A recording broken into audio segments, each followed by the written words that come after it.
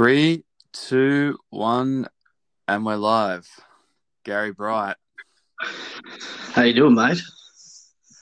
I'm doing pretty well. I've just been on a bit of a drive, bit of a journey, and I've pulled up. We had a few technical issues, but we've persisted, and here we are, mate. It's been long in the making. This, looking forward to it, buddy. Looking forward to it. Whereabouts are you in Australia at the moment? I am in a town which I don't even know how to say the name, and I have.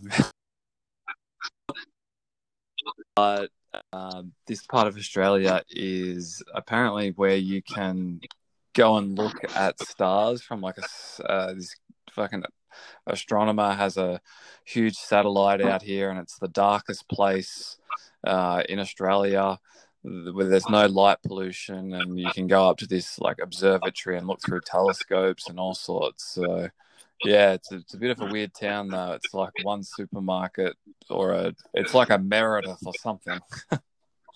I love Meredith. That's crazy, mate. ASL, I have to ask. ASL. Fuck, I haven't used ASL since MIRC when I was about 12. ASL, I'm 34, I'm male, and I am currently in Cardiff. All right, yeah, we're literally on, very different parts of the world at the moment, aren't we? You're over in the UK, and I'm back in, what would you call your homeland? Australia or the UK? What are you telling? I got to say, Australia's home. I lived there for 30 years or so, but I think I was always destined to move over to this part of the world. The UK is just always drawn to me. My family's pretty much all from over here. Not from Cardiff, Wales, but just the UK. Other parts, and you've just recently gone from Cardiff back to another area, Kidden something or other. That's it. You can get it, Simo. Kidderminster. Right, yeah, I've no fucking idea. I just knew that it started with Kid. Yeah, Kidderminster is like basically a tiny little shithole in the West Midlands of the England. But my mum, she grew up over these parts or in those parts, and always growing up, we used to phone from Australia to Kidderminster and talk to the family. And yeah, I just always thought I was destined to move over this place. And yeah, just last week, actually, I went back there for the first time since Christmas in 2018, a couple of years ago. Very good. It's good catching up with the family. They kept me well fed and well drank. Nice one. And right now, just explain your surroundings. Where are you? I'm literally just chilling on the side of the road in the back of my van, looking at these pot plants, thinking, "Fucking hell! I think I need to water them because they're dying." Staring at a can of kombucha, pretending to be healthy, even though it's probably full of sugar. But yeah, go on. I've tried that kombucha shit. It's terrible. I'm currently sitting in my girlfriend's kitchen at the moment. The sun is beaming down, which is surprising for Cardiff because give it 20 minutes, it'll be belting down rain. On my second cup of coffee. Nice. Already, and it's only 20 past 8 in the morning, but love it. Double shots? Oh, I don't know. Yeah, pretty much, actually. I learned how to make... be an instant man. Oh, shit, yeah. I'm not going through the effort to bloody put pods in coffees and grind my coffee beans. Just give me a spoonful of the instant and a bit of milk and I'm fine. Gotta get you going. Yeah. Very good, It's actually lovely here today. Lovely here for a Cardiff day. This is a beautiful morning for the UK. It's picturesque. Yeah, well, what is it? It's the tail end of summer. What are we at? August. So it is tail end of summer in Europe. Yeah. It's been a crazy summer over here considering the world at the moment. Yeah. Hey, without, I know that everyone who listens to all different forms of media, not that this is in any sense the fucking news, but the whole COVID thing, what's your take on it? For starters, why do you think it's happening and what's the situation like over there? I have many theories on why it's happening. Some people might call me some sort of a conspiracy nut, but I don't think it's a whole conspiracy or anything. I believe there's definitely a a virus out there, and there's definitely people dying and being affected day to day in their life. Yeah. I'm just not sure. I'm not sure about the statistics that are being put out in the media for us. Yeah. Well, when you But talk about conspiracies, don't worry, mate. I've just had a 3-month stint in Byron Bay, which is right next to Mullumbimby, and there's a guy that gets around with a van that has titled on the side of it "anti-vax," and then he's got all this propaganda, and then the next person's talking about 5G, and then the next person's talking about fracking. So if you want to throw any of those conspiracies out there, mate, I'm open. I don't want to shoot my mouth off about stuff I don't know too much about, but I think it's pretty obvious in my head that the statistics are being botched. Like, I think for some reason they're being put up to be higher, and we're being kept in these lockdown states. Like the UK, we've just recently come out of our lockdown. I think March 22nd was it was Mother's Day over here. And then that was a Sunday, and old Boris Johnson, he gave us some advice, basically. He said, don't go out. And then basically the UK ignored him. So March 23rd, on the Monday, he got on television. He said, all right, we're enforcing a lockdown.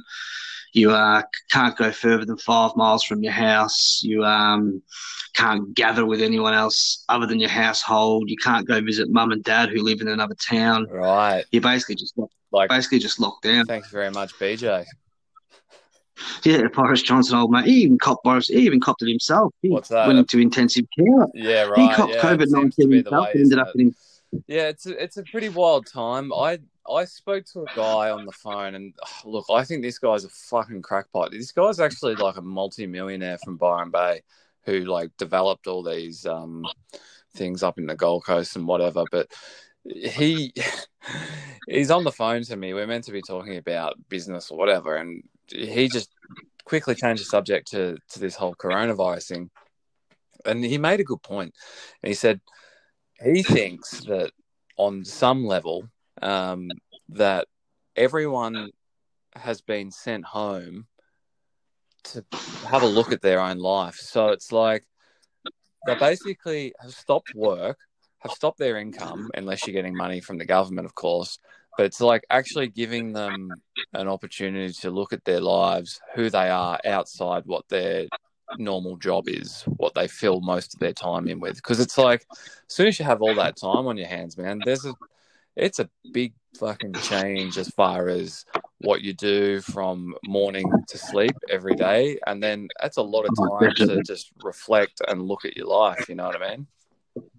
Yeah, definitely. Like I consider myself lucky during this time because my business that I work, not my business person, but the company I work for, they actually managed to stay open throughout the whole lockdown. They managed to keep selling stars. Basically, I work for an online gift company that mate, sells stars. Tell the listeners what you do for a living. You big star. So I work for an online gift company where they name a star. Basically, you can log onto our website and pick a constellation and put a personalized gift towards naming a star. And for some reason or other, I'm not too sure if it's essential because I think only essential workers were supposed to kick on during the COVID times, but we stayed open during that time. And yeah, I think that kept me sane, to be honest, giving me something to stay, like wake up to and go to work and then come home to, because there was a lot of people. It gives your life meaning. And a lot of people, when they retire, because, they've worked up until 60, 65, and then they retire and they're not working, or they're only working part-time or whatever, they don't know what to do with themselves. Like, they might go around Australia for a year, then they're like, all right, we've done that. And then they look at their lives and they're like, what the fuck do I do? What do I do with my time if I'm not working?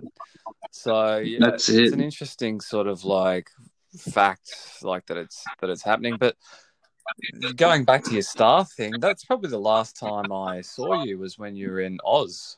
You came over here for what, 3 months or 2 months? You were in Sydney? I spent 3 months.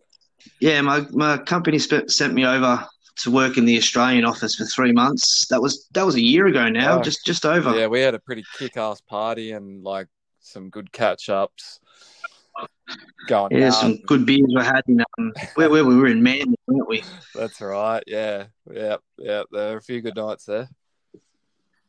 Yeah, it's been crazy working like for this cut star company. To be honest, like they say if you love your job, you never work a day in your life. Like I don't so much believe in like I don't love selling stars, but I love the people I work with. It's a good fun environment. You go in there and you go in laughing in the morning and you come home laughing of an evening, Yeah. and It doesn't what matters.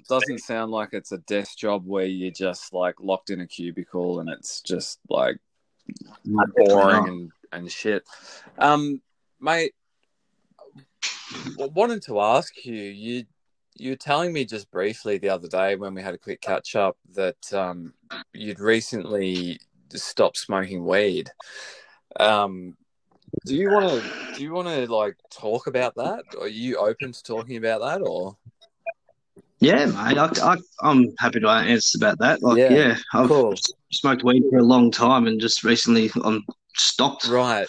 So Yeah. do you want to like maybe just give us a bit of a backstory as to what your history is with smoking weed? I know it because like we're pretty good mates, but maybe just a bit of a backstory, and then how you've sort of come to the point where you are now, and then like what that process was for quitting. Yeah, well, I'll take you back to the year 2005, I guess. Like, it's been a few years now. Um, just a my personality. I'm always curious about things, so I got myself into it. Me and my mate Tajani, my mate Burger, and yourself. We were just all experimenting, I guess. And Yeah. like, to start off with, weed was very beneficial for me. Like I suffer from a bit of anxiety and a bit of social awkwardness, I guess, and weed sort of got rid of all that for me. Like it was felt like a new man, basically. The weight was lifted off me, but then my personality, my addictive personality, I sort of kept at it when others were dropping off, like yourself. You managed to sort of like get out of the funk of smoking every day and stuff, where I kept at it, unfortunately. And fast forward 15 years later, like I'm still battling with it. But as we speak, I'm like, so I think it's 3 weeks clean now. Yeah.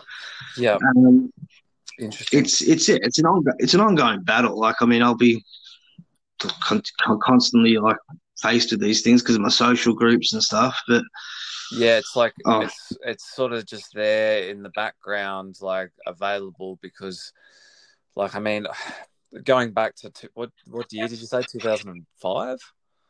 Like yeah, our when it, first merit of yeah, 2005. so around that time is when I only smoked for about a year and a half, but I smoked every single day, and I remember the little ritual we used to have was you, Timmy, myself would go.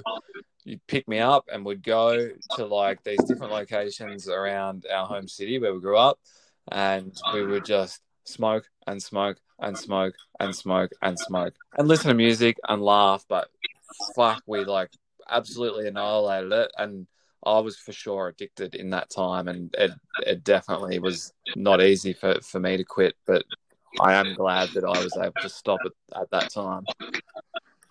Yeah, it's a tough one. Like it when you've got people like some of my close friends, like my very very very close friends that I see day to day, and the connection is weed and smoking. Like it does get hard to like shake the like when you get together with your mates. Like you sit in the lounge room and hanging out, and For you just look at sure. each other like, oh, what do you want to do? Oh, well, let's get high, Yeah, and that sort of just continued basically, and then it just become a part of the day to day it life, and then does. Yeah, you start through to question like because for me for a while I was like, oh, are these my real friends? All we seem to do is like get high together.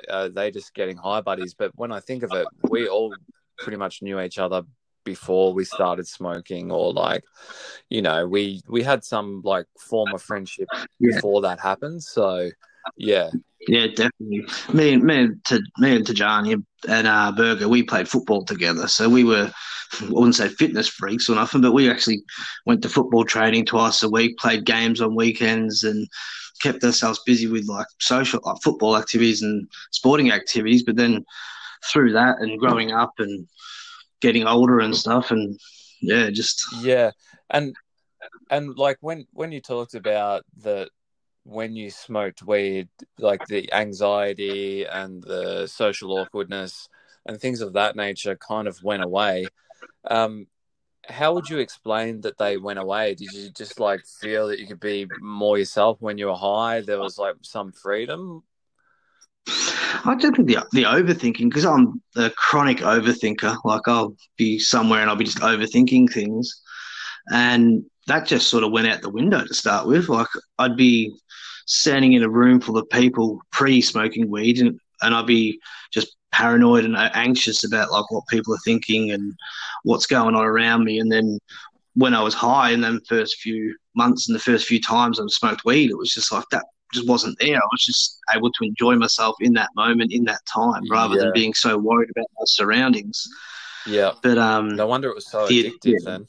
You know what I mean? Like well, that's it. the fact That's that it. Yeah, it was like reducing that dramatically is like because that shit's hard to get rid of, like for anyone, you know, like to get anxiety and to get depressed and to get socially awkward. It's like, well, how the fuck do you combat it? Because I certainly know growing up that there was nothing spoken about anxiety. There was nothing spoken about depression. There was no one standing there going, "This is how you alleviate social awkwardness." Like there was no instructions. You know, there's no like, no, there's no textbook for social.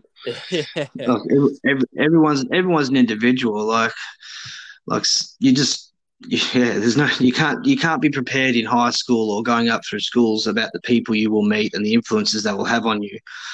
And like when my first workplace, I worked at a chicken slaughterhouse down in Old Breakwater in Geelong, and I was smoking a lot of weed, and I met one of my he became a very good friend of mine. He was a Maori fella, and he was like a major influence for me, for the point where like I could go from being like weed was a social thing where I'd smoke with my friends, and when I met this guy, he was a lot more advanced in his smoking, and like he sort of, I don't know, taught me or showed me that like I could go to work and I could still smoke and go to work, and basically I learned how to function day to day while being high, yeah, and that was like definitely his influence. Like he sort of like, don't worry about it, Gaz. Like it's okay, and I'm like, oh, okay, fair enough. And yeah. eventually from that, I just built from that, and then yeah, an addiction followed basically. Like I managed Sure, to get yeah, you myself definitely have to be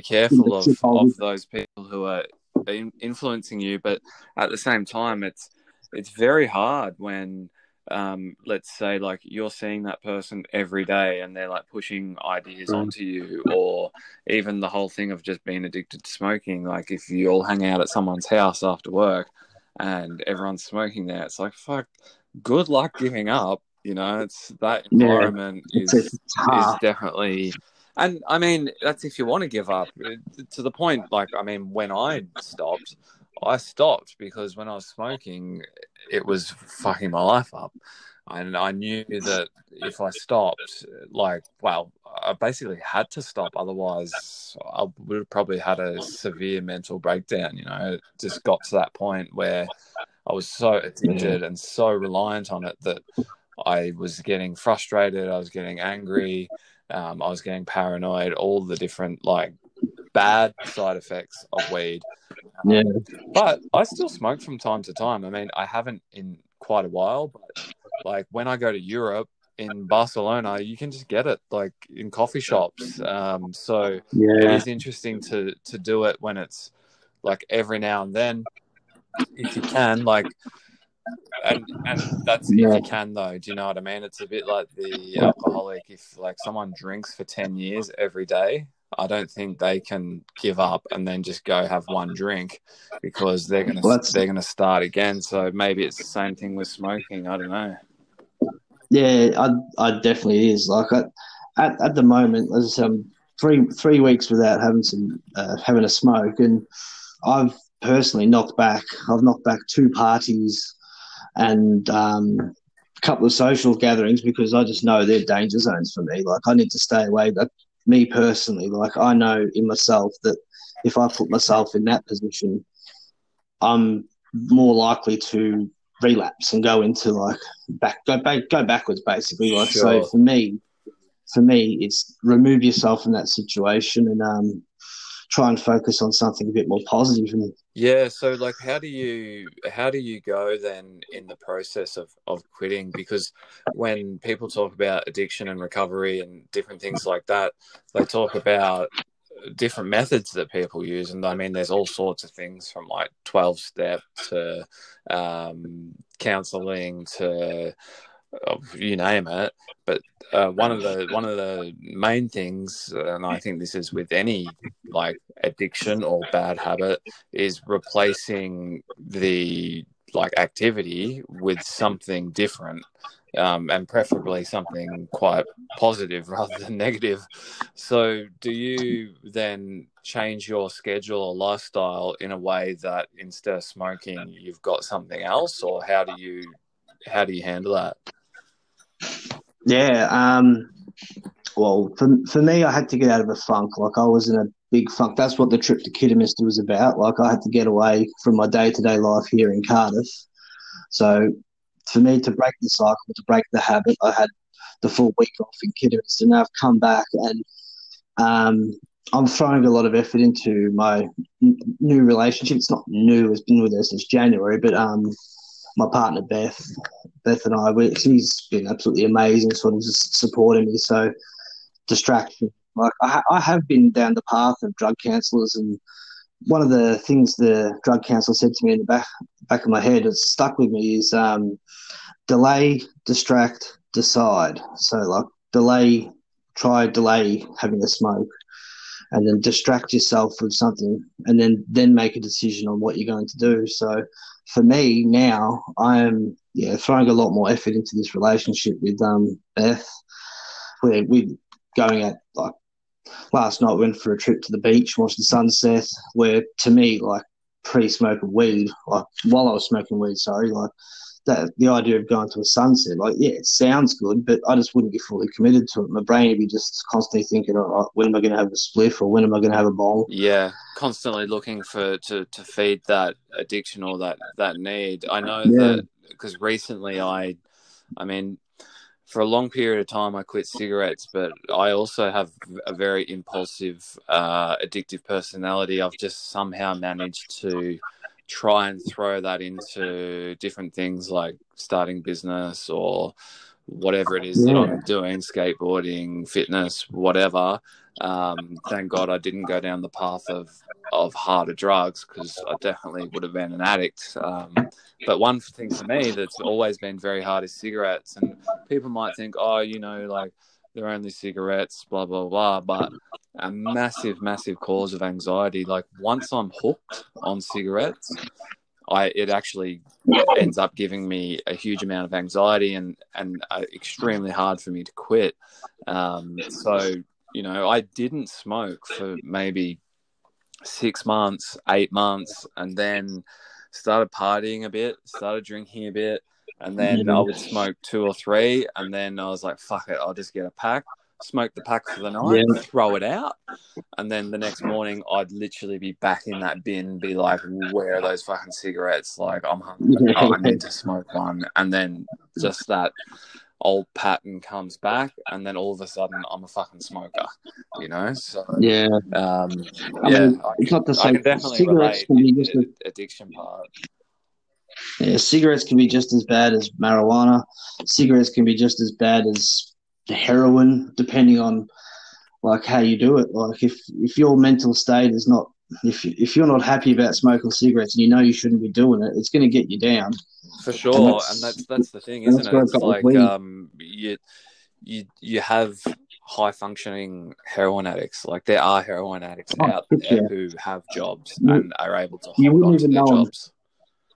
You wouldn't even know it. Like from my time working I've worked in a correctional facility back home in the prison, and I've dealt with drug addicts day to day. And like a heroin addict would look no different to say a meth addict or a weed addict. Like there's high functioning heroin addicts out there.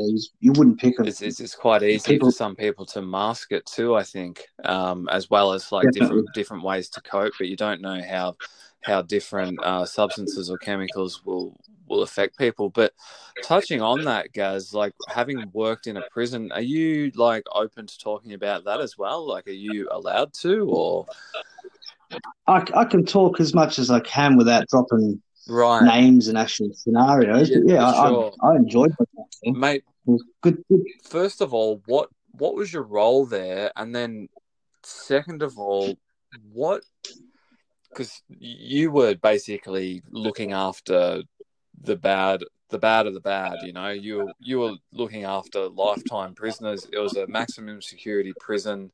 These are full psychopathic people. But would you actually know that they're psychopaths? Would you know that they've murdered? Because I've heard they can be quite charismatic. Oh, definitely.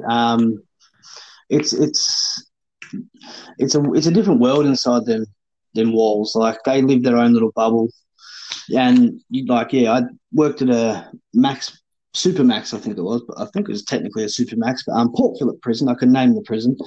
Um, it. I worked with like three-time murderers, and I've worked with convicted sex offenders. On like, I've worked with the worst of the worst, and some of these guys, like you just wouldn't pick it. Like they're knockabout blokes that you feel like you could have a beer with at the pub on a Saturday night, but then you go and look in their file, or someone will tell you what they've done, and you're just like, bullshit. Like he did that. Like Right. it's just a different world. Like and yeah, And really hard to fathom unless you work behind the bars, because yeah, everyone's got this very very big gloomy vision that like a murderer looks like someone who's like a thug and he's just a prick and they're scared of murderers. But to me, yeah, like when I work in there, the murderers and like the long termers, the ones who are doing say 15 years plus, they're the best ones to deal with because they want to just get on with their life day to day inside their walls. It's it was mainly the ones say like the drug dealers, the drug takers, the ones who are coming off drugs or inside the prison walls taking the drugs. They're the handfuls. They're the ones who basically all they care about day to day for those guys is just trying to make the prison officer's life yeah. hard. So it's sort Or of like two different types of prisoners. Do you think the ones who are more psychopathic, the more like murderer type ones, they, whenever they did their crimes, that they perhaps just had a breaking point and went and committed it? They're always like that, but they have a personality type that allows them to put a front on to society, to manipulate people, and to come across as a certain way so that they can trick people. Because I'm sure that in there, some of the psychopathic murderers were trying to get you like on their side, win you over. oh, definitely, definitely, and it's not so much they're trying to get me on their side to try and influence me. It's just they're just trying to basically get one over me so they can make their day to day life easier. Because all they've got is the four walls. They've got the four walls of the prison. They can't go anywhere, and in some instances, they've only got their cell. And they rely on a prison officer for 100% of everything. They need to take a shit. They have to ask for toilet paper. If they want to make a phone call, they have to ask us to make this phone call. Like, and their job, those guys, is basically to try and manipulate us to see Right. how much they can get out of Yeah. us. So I You're think their they green light. Like if they need anything done in the prison, it's through you guys. that's it. So if, let's say, for example, a prisoner did want to take a shit, and we're allowed to give them one roll of toilet paper. Um, their main general psyche will be to try and manipulate me and get me on their side, smooth talk me, charismatic, do their best to try and get that second roll of toilet paper. It's really interesting, isn't it, with the charismatic people? Because in some sense, you know that they're like psychopathic, or maybe sometimes you don't. but there's just something about charismatic people when they're really charismatic where you're like, holy shit, like you could literally get me to do anything.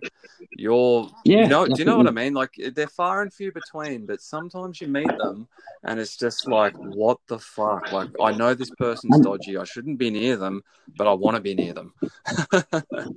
yeah, that's totally true. And say like within those prison walls, so you've got so many scenarios that come up day to day, and I'm going to put my hand up. Like I was scared in some of those scenarios, dealing with some scary blokes, and then you'll get someone who's charismatic and he seems like your friend, and you build a rapport with him, and he sort of will give you that sense of like safe, like you feel a bit safe from it, and yeah, like that's a big thing. Like if you can feel, you've got prisoners manipulating you to feel safe, Right. the It's like next thing you know, they can fake empathy, or they can yeah, fake the definitely. fact that like they're actually a nice person, but they're just winning you over.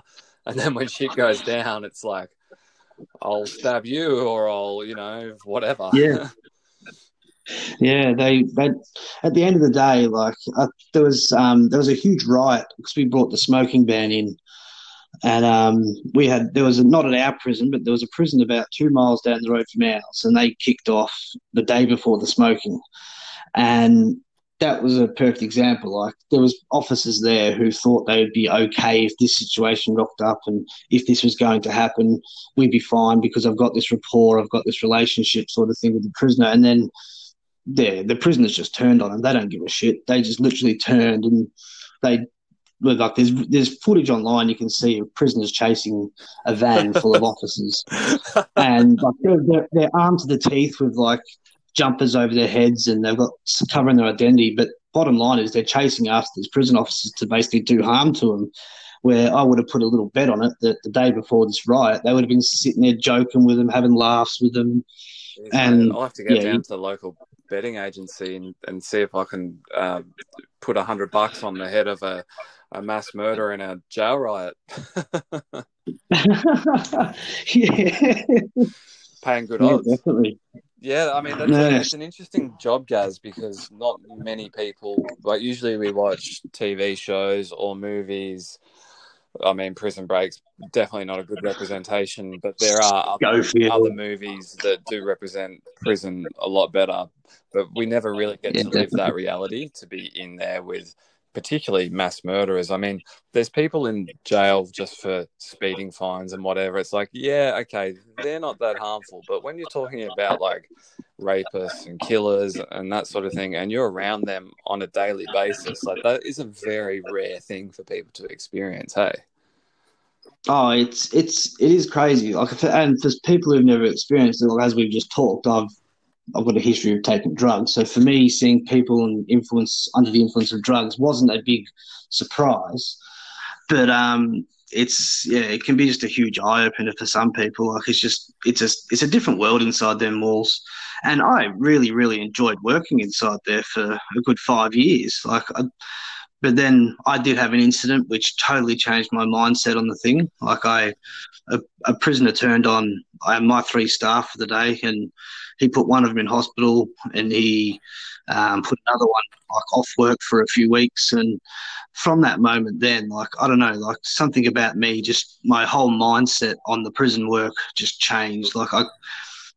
That's my personality. Some people are built for it and they're tough for it and they can get past that. I Right. tried after the incident for about 6 to 8 months. I was trying my best to get past it, but my psyche wasn't there. Right. I Would you say though just didn't that want to be your there. confidence, like going from having worked in a job like a chicken farm over to, and maybe some jobs in between, but the difference between a chicken farm and being a prison guard in a maximum security prison is a huge difference. Do you think there was like along that learning curve of stepping into a role like that it changed your confidence, like because you're around like these people who are quite threatening and you're able to sort of hold your ground and probably put up with a lot of abuse from them? Did that change you in some way? Like did you feel like it improved your character or your confidence? Yeah, yeah. I would say I've got definitely more confidence talking to people, and like never spent time on the phones before working in this job, and there's a lot of time where I had to spend like making phone calls for prisoners or making inquiries, like just communicating with others. Because I said I worked in a chicken abattoir, I wasn't exactly going to start talking to the chickens, am I? So this job forced me to talk to other people, and yeah, that definitely helped me. And I'd say that like the one thing I will always take out of the prison, like I'm thankful for, is it's made me alert to like when say shit's about to go down. So if I would claim that like if I was saying a pub or something, and you can sort of see, Right. you can like I can Your feel like a instinct. room, yeah, like the tension in a Yeah. room or something like that, and I can pick it from miles away now. So Right. that Like if that's something's like something. starting to brew, like some people are Yeah, definitely. like roughing each other up, and then or someone's like, I don't know, chatting up someone's missus, and then you're about to see a glass go somewhere, or Yeah, like, just a bit more alert to them sort of things. Like you're a bit more alert to the evils in life, I guess. yeah. Oh well, that's it's all very interesting stuff, mate. I've got a couple of other questions because we've been yarning for about 40 minutes. Mate, Yeah, mate. I've got to ask you, soccer, known as football, over in the UK is a big part of your life and has been from a young age. What is it that you get out of it, and what would you say is the most exciting like part of it for you? And you've been to a few different matches and whatnot. Why you've been over there in the UK, visiting a few different stadiums? Yeah, definitely. Just guess it started when I was younger as well. Like following me idol Eric Cantona, he just turned me into a soccer football freak, and followed it for years and years online. And then we got Foxtel back home, so I watched all the matches. And I just, as I said, I've always been destined to move over to this part of the country, this part of the world. And yeah, it's great. Like for me, like waking up on match day when there's a game to go to, and you head down to the pub and you have a couple of pints, and then all the boys, the lads, start get singing, and they're jumping around singing their songs. Like that atmosphere, that buzz for me is, well, it's better than weed, that's for sure. Like it's a great buzz, and then going into the stadium and then just hearing the noise, the crowd, and it's the pub culture, the football culture, I guess. Like the fans make it for me. Yeah, nice It's one, nice one. And do you think that this is going to be something that you'll continue for the rest of your life? Like you'll continue to go to the football, watch it, wake up different hours of the morning wherever you are around the world to watch matches and play it on FIFA on your PlayStation or whatever. Like you pretty much live it. I think, I don't know, between that and The Simpsons, mate, you're Yeah, pretty much. I don't ever plan to stop following football. It's a love for me. I said going to a pub before the match, having a few beers and having a sing along with the fans, and then sitting down for 90 minutes and watching your team play, for me is just it's great. It's a great buzz. And then after the match, heading back to the pub and then talking about the match. And it's not so much the pub as in getting shit faced drunk. It's just the atmosphere, being around the fans and having a sing along. And then yeah, like from that, I've my goals of moving over here to the UK were just try and see as many stadiums as possible. So like March 2018, I ticked off one of the biggest bucket lists of my life, and I got to watch England play at Wembley. And like very good. That's the about atmosphere, 200,000 people, that stadium, isn't it? oh, not quite 200. There's about 100,000 if they max it out, and then I think on the night there was about 90. But it yeah, like dreaming about going to a big stadium like Wembley all my life, and then getting in that stadium and then hearing the buzz of that crowd, and then hearing the fans singing along to their songs. It was just yeah, it was I'm big thinking of high. when some Muse or some a music band played there, but that would have been all the people in the seats as well as on the ground. Yeah, probably. Yeah, they can get a few more people in there for when they've got a band on. Yeah. Cool, man. So that probably switches us over to the next part, which is live music. We probably got to know each other best through going to gigs together and music festivals, Meredith Music Festival being one of them. Probably one of the First time I met you, Simo, was best at and the best in the first time I world. met you was at a live gig. Where were? Oh, I remember. I actually do remember the first time we met. The Dallas Crane Channel V bus, and you offered me a Marlboro Light. There you go. Our first connection was smoking. Like many. We'll say the first connection was music. They were a fucking great band, though, Dallas Crane. They killed it. Oh, yeah, definitely. Actually, Berger just sent me a link recently to listen to their first album again, and I did it with absolute glee. It was absolutely amazing. Dallas Crane, they're such a good band. I might have to pump that tomorrow because I'm driving about 3 to 4 hours a day at the moment, like literally going from the East Coast down to South Australia and then up to the Northern Territory. So I'm going to be seeing Berger. So there's a lot of hours, man, on the road. Like today, I've listened to 2 podcasts, my best of mix on Spotify. There's a lot of time to kill, a lot of time to think, but enjoying the process. Yeah, man. So you said you're in this tiny town wherever you are. You can't even pronounce it. This town that I'm in has a supermarket and about 10 shops, and this is the darkest spot. And they all still telescopes. The darkest spot for viewing stars. So now it's like 5:54 p.m. As I look out my windows in my van, I can see that, it's starting to get dark. But I reckon in about 2 hours, it's going to be probably max darkness. Then I'm going to head to this spot. It's about 7K out of town. And you can look up at the stars and just see like a massive amount of the galaxy. On top of that, there's a guy with this huge telescope. I might stay till tomorrow. We can go in there and he's got this observatory.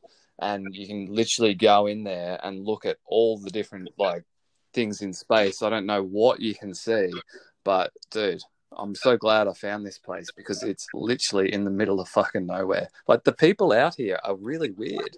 When I went to the supermarket, I'm cruising around with my fucking headband on, with my long hair, and they're just looking at me like, "You don't belong here." You're not from here. No, that's good. So you'll watch. What are you going to see the sunset tonight? Look at some stars, and then you're on the road again tomorrow. Whereabouts you heading tomorrow? Then do you have a set location, or you just drive along until you get sick of driving? I try and wake up at the start of every day, do my morning routine, and then decide. All right, Monday, yes, okay, I'll have to work for a few hours, but then I'll be on the road. I look at the map between here and South Australia, and I go, oh, that looks like about 3 or 4 hours. Is there a town somewhere around there? And then I'll look it up. I'll be like, oh, yeah, cool. There is something there. So today, this morning, I knew that there was this place up in the mountains with this waterfall. So I stayed there last night. Mind you, I did leave my headlights on. So I woke up to this bloke who had to come and jumpstart, which was all right. But, I mean, this is it. You go on the road, you're completely solo, you're left to your own devices, but it's literally the best fucking therapy you could imagine. You get a lot of time to, assess your life, and it's just, an interesting journey because having spent so much time up in Byron Bay, it's just all right, there's a lot of partying, there's a lot of things that you can say yes to. It's there's drugs available, there's girls available, there's alcohol, there's cigarettes, it's just, out here, none of that's available, and you just sort of get on the road. And I mean, it's the first really long trip I've ever done in the van. So yeah, it'd be good to get up there, see Bergs, see what the Northern Territory is about because I've heard good things. And yeah, just see how things go, really. But mate, music-wise, give us your top music experience. Would that be a gig? Would that be a particular set at a music festival? Probably the first one that springs to mind, and I think, Simon, you were fucking right next to me for it too, is my first ever Meredith. And before Meredith, as I don't know if any listeners out there know what Meredith is, Meredith Music Festival's probably the best place I've ever been to in my life. The first band I saw was the Mess Hall, and I'd never been in a mosh pit before that. Before seeing the Mess Hall at Meredith Music Festival, music was just something on the radio. It was just something that it was just there, basically. And then I got to watch the Mess Hall. I think you were next to me. I think old mate Jared Jennings was next to us. and the buzz and the feeling of being in a mosh pit and on the same level, experiencing the mess hall together with the other thousands of fans there. It was just, I I was remember it. gone. Like Yeah. I was sold, mate. Like you couldn't. I had to get back there. So I think 2006 we snuck into Meredith Music Festival. We said we were from the Inverleigh Footy Club, and Gilbert drove us through the front gate. We're looking for Mick Filet, and then that continued until the day I left Australia. Basically, I did 13 years in a row of that Yeah, festival. it's a great drug, isn't it? Like live music, and it's an even Live better music. drug on drugs because that's a big part. Yeah, It's a big definitely. part of going to festivals. Like we'd definitely be having nose beers every single year that we're there. Not to mention all other things, but I mean we don't have to go Snow into details party. about that. But we'd party hard for 3 days. That was a huge part of growing up. Like fucking oath, they were Definitely. some of the best days that I look back on.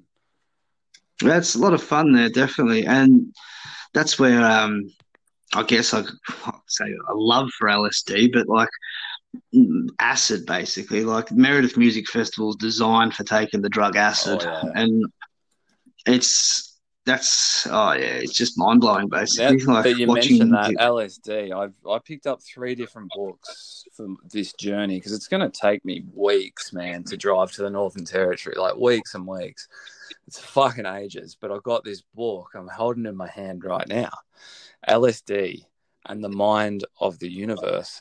And it's basically like this guy who was a doctor and he took 73 high doses of LSD in sessions. Oh, wow. Not at once, Jeez. but he took these 73 high dose, like LSD sessions over about 20 years. And he talks about every single LSD experience that he had. And I mean, he wasn't at a music festival taking them down in a mosh pit, then back at the campsite, like getting completely wild with his mates. So it would have been a very different experience. But it's funny that you say that because I reckon taking a drug like LSD for sure can change your life for the positive. What do you reckon? Oh, I'm pro drugs, believe it or not. Like as someone that sits here I'll put my hand up, I'm a drug addict, but like I'm pro taking and experiencing drugs. Like if there was a way that you could say smoke a spliff once a month and that was your limit, or if you could say have a tab of acid, say once a month, I'm very pro for that. Like it's experience the things in life. It's just when you get to a point where it's a problem and it becomes an addiction, that's where I'm definitely anti that because of where I am in my life at the moment. For sure, yeah. And I mean, like drugs can be a good thing. Like MDMA and ecstasy, you can take it and it can allow you to express yourself like around your mates. Like for someone who's physical, put their arm around a mate like and go, you mean a lot to me, or just fucking like, you know, have these deep and meaningful chats, or even just dance your fucking head off and don't care what anyone thinks. Like I seriously, how can people say that they're all bad? Because there's definitely like positive like effects for drugs, that's for sure. Oh, definitely. And so like taking LSD, like I've been in a mosh pit where you're jumping around like a dickhead, and I've also sat at home with friends and sort of just had a night where you sit around talking and sit around a fire, and the conversation it just opens your mind up. If you can think differently, and there's evidence, there's proof in the pudding. Like you look at some of the most famous people on earth, and like I don't know, Joe Rogan, famous podcaster, major pothead, and you got, say, I think you've told me Steve Jobs, the owner of Apple, he took acid. For sure, yeah. Lots of people have done it and had the head coach of the Chicago Bulls, Phil Jackson, he's taken acid, and look how successful he was. Yeah, The Last Dance. That was good. Amazing documentary. I've watched it about 4 times. I just fell in love with it. The last two episodes, and they were talking about Michael Jordan, and they're like, you know, it's not his talent, it's not his skill for basketball that makes him great. It's that he's completely present. He's like a mystic, you know, and they were just like following around with the camera, and he's always just like there in the present moment, even in his personality. I just think like, of course, it's his skill and everything, but the fact that he was just that present and just fucking there in the present moment, legend. Like he's just fucking I've got a poster. Like I'm looking around right now, number 23 on my wall, bouncing the ball past Shaquille O'Neal somewhere in the 90s. Yeah, yeah, that's crazy. He was just so motivated. Basically, it didn't matter. Like if whatever he was doing, he wanted to be the best at it. So if it Yeah, was making a cup of tea, he wanted to make a better cuppa than you. yeah. If he was shooting a hoop, he That wanted to shoot better hoops that than you. competitive He wanted, nature, it's not a bad thing to have though. Like to be competitive because you're always like so driven, even if it is just to beat the person next to you. I'm like, who cares? Whatever's motivating yeah, you. It's all good. yeah, that's it. Like you have like a quiet game of one on one with your friend. Where for me it'd be just like socially catching up with someone, but for him it's just I've got to beat my friend. I've got to win this match, and that competitive nature's taken him to what he's a Yeah, billionaire successful sportsman. He is where he is now because of that competitive nature. 100% are, mate. Hey, speaking of friends, it's been good to have a friend on, mate. We're at 50 minutes and I've got to get running to see these stars. So I reckon Yes, we could mate. absolutely talk for hours and hours. But hey, thanks for coming on the podcast. I didn't think I'd ever go past one episode, but here we are with Gaza Bright. Cheers, mate. Enjoy your travels too. Hope you look up for the Crux constellation. The Crux constellation has got the Southern Cross within. There you go. There's a little fact for you for people who might not know. All right, just don't get it tattooed on your arm like everyone in the Gold Coast. All right, mate.